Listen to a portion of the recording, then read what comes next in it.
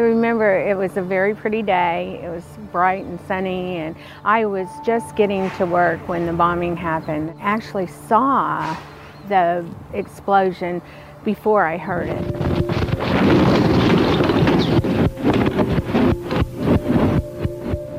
And it really shook the building, and everybody at once just kind of jumped up and couldn't figure out what it was. It swayed like a wheat stalk in a field. And then all of a sudden, I don't know if you've ever had that feeling where everything goes silent. Nothing happens. Everybody's so stunned. Reporters Diana Baldwin and Brian Painter, along with assistant editor Joe Haidt, were at the Oklahoman's headquarters in northeast Oklahoma City on the morning of April 19, 1995. Brian watched as the scene unfolded in front of the Oklahoman staff, 12 miles from the site of the Alfred P. Murrah Federal Building. If you've ever seen an implosion, of a building, at first it's dust that goes up. And that's kind of what I remember rather than smoke. I remember that dust, looking down here and the dust going straight up. And he's shooting into headquarters to 6th Street Command. Well, obviously the first thing you have to do is you have to respond, because you know that in these types of situations, immediately the areas start getting cordoned off. And so we had to send people to the scene, not knowing exactly what that meant at the time. Brian and Diana were two reporters who immediately headed south toward downtown Oklahoma City. And we didn't even know where we were going to. We just knew we were going to a plume of dust. The head of photography at that time, Jim Argo, came running out the door and grabbed me and took me with him, and we came downtown really fast. And so we got right up to the crater, and it was just total chaos, and you still didn't know exactly what had happened or what was going on. And there were hurt people everywhere, and rescue people were trying to help as fast as they could. From 3 on up to Friday. Top of right here. All right. Yeah. Come on. It's cold. Don't leave up. You know how a dollhouse is whole on one side and open on the other? That's the way this building was, because it was whole on that side that faced the south, but on the side that faced the north, it was just totally open. And I remember looking up and seeing a desk sitting right on the edge of one of those floors. Two other Oklahoman staffers were also downtown on personal business. Business reporter Clyde Bunyan had stopped by the post office across the street to get a passport for her infant son. I remember being kind of thrust up against the counter. The guy who was attending to me and the people in the background, they all disappeared.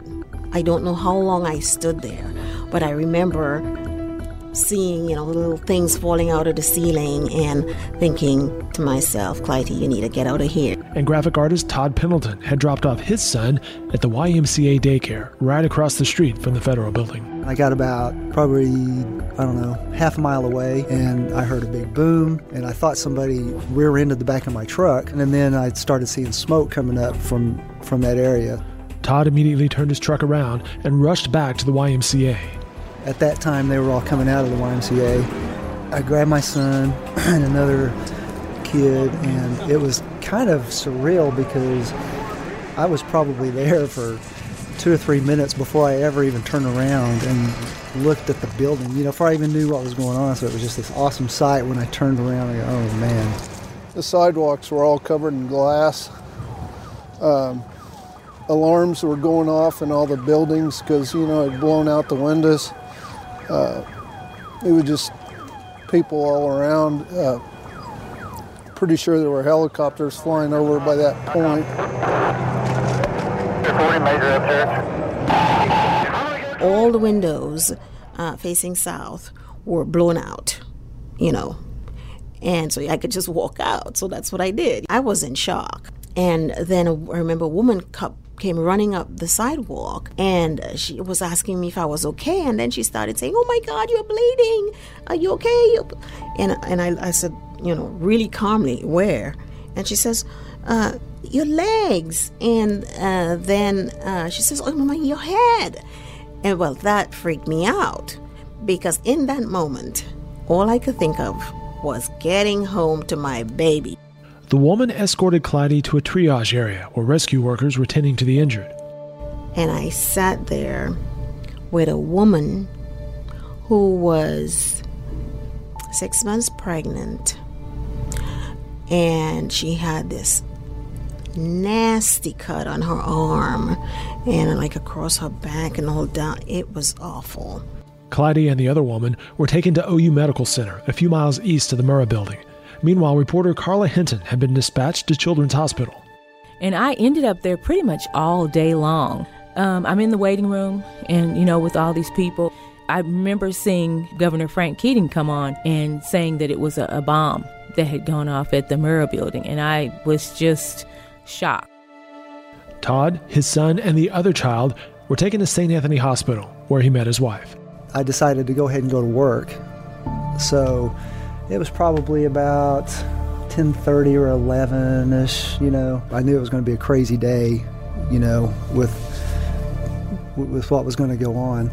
But I work in the graphics department, and,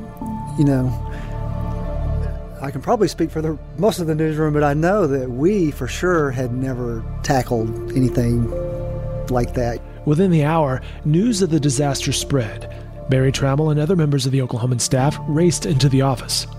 Drove up to the office, and, I wasn't on breaking news, never have been on breaking news. I'm in sports, so I just went to the office to see what anybody needed or what I could do, and it's all a madhouse. We'd sent all kinds of people down here already and downtown, and everybody else was just sort of milling around trying to figure out what to do. And in sports, we figured out pretty quickly that this was a monumental event that would not just, I'm not talking about change the landscape of Oklahoma. I meant this means everybody's on call. Washington, D.C. reporter Chris Castile called in from vacation. I called, immediately as soon as I figured out what was going on. Called the top editor at that point, Ed Kelly, and said, "What do you want me to do? Do you want me to come to Oklahoma? Do you want me to go home?" He goes, "We've got plenty of people on the ground here. Why don't you just go back to Washington, cover it from there?" So I did. I was on the first plane out of New Orleans the next day. Editors Joe Hyatt and Ed Kelly were working with other managers to formulate a coverage plan. The traditional newsroom departments fell away as everyone worked to get to the heart of the story. When we started realizing, I think it was maybe an hour and a half, 2 hours, to start forming teams, to start thinking about our coverage, and each team leader, and I became the victims team leader, thinking about strategically how we were going to cover this type of event.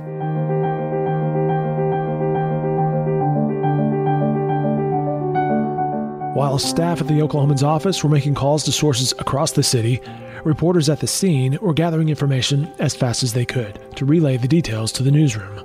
Back then we didn't have cell phones, and there were times that I went up to complete strangers who were in their car with their car phones and would ask them if I could please borrow the phone so I could call the paper. The thing that was different about that is everyone around you was a source, because whether they had just gotten down here or they had been down here, everyone was a source, and that was so unlike anything I'd ever been around before, where you had 1-2 sources maybe at the most.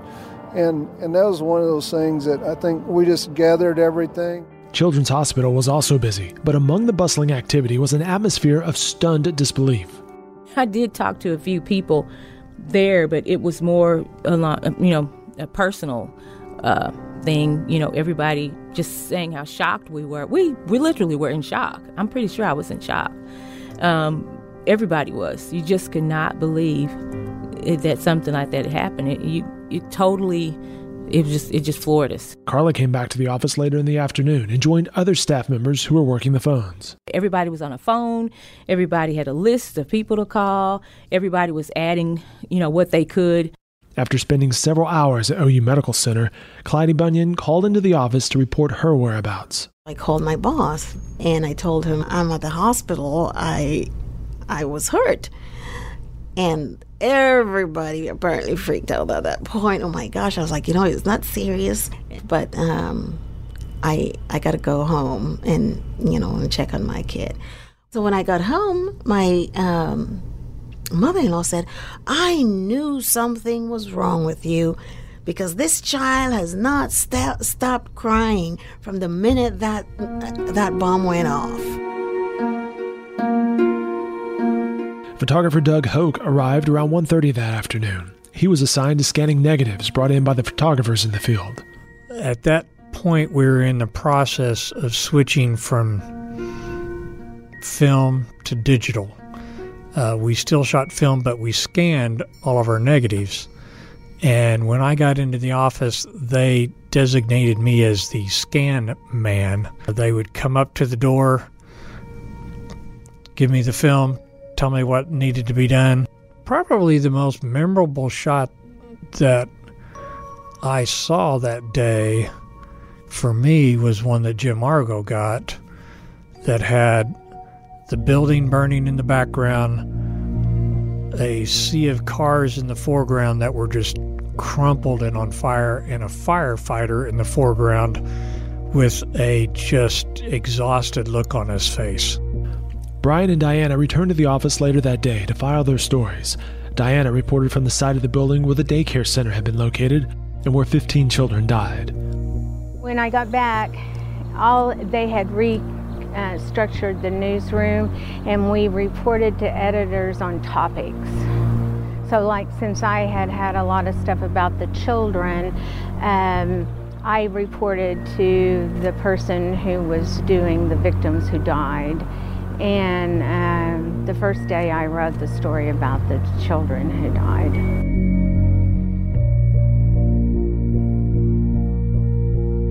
Barry Trammell had been in the office, listening to the steady hum of the newsroom as a flurry of reports and photos came in. He had not been assigned to a particular story that day. Instead, he poured out his personal thoughts on paper. I just wrote a column about the whole thing and wrote about, I'd been in New York City a month earlier for the NCAA tournament. It was in New Jersey. We'd gone over to the city for a day, and we'd gone by the World Trade Centers, which had been bombed 2 years earlier, I think. I just wrote about that experience and, how you go to a place that has sort of incurred monumental tragedy, and you think, man, this is awful. And then all of a sudden tragedy comes to you, and it's a different feeling. That's what I was feeling, just, didn't really know what to do other than just write about my feelings. In the graphics department, Todd Pendleton and his team were working to create graphics for the April 20th edition of the paper. So that evening, they decided that for the, it was for 2 weeks after that, they wanted to have a really big presence with graphics. So for about 10 days to 2 weeks, we would have almost a full-page graphic every night. So we would wait on the reporters to come in and give us something to do a graphic of. And so the first few days, it was mainly what happened to the building, and then you'd find out more facts. And so it was just trying to piece together stuff to make a story presentations. While the staff compiled their articles and the graphics, managers shuffled through images of destruction, chaos, and grief, laying out the first of many papers that would tell the stories surrounding the Oklahoma City bombing. And I never forget the photos being all spread out on a conference table, and we were looking at those photos and what was going to be the photo, the play photo, what was not going to be, and you started really understanding the true devastation. The large play picture that went, I believe we were 9 columns, went all the way the width of the paper. Almost was the entire top half of the paper was that photo of Jim Argo's that showed the building smoldering, cars on fire, and the firefighter. And then a smaller picture was the photo of the firefighter carrying Bailey. The photo of 1-year-old Bailey Allman being carried out by the firefighters was the featured photo on many front pages of papers across the country.